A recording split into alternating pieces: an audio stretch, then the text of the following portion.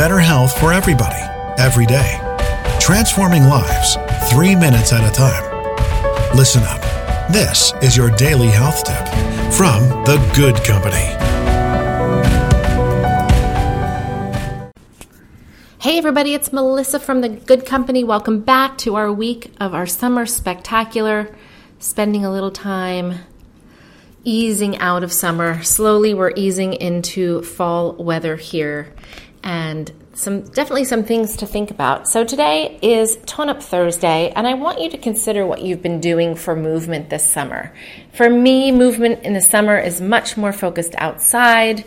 Once the weather starts to turn, we need to look at working out in the fall and winter months. What do we like to do? What is our plan? Are we joining a new gym, a new boutique fitness studio, opting for a class pass so we can do classes around town?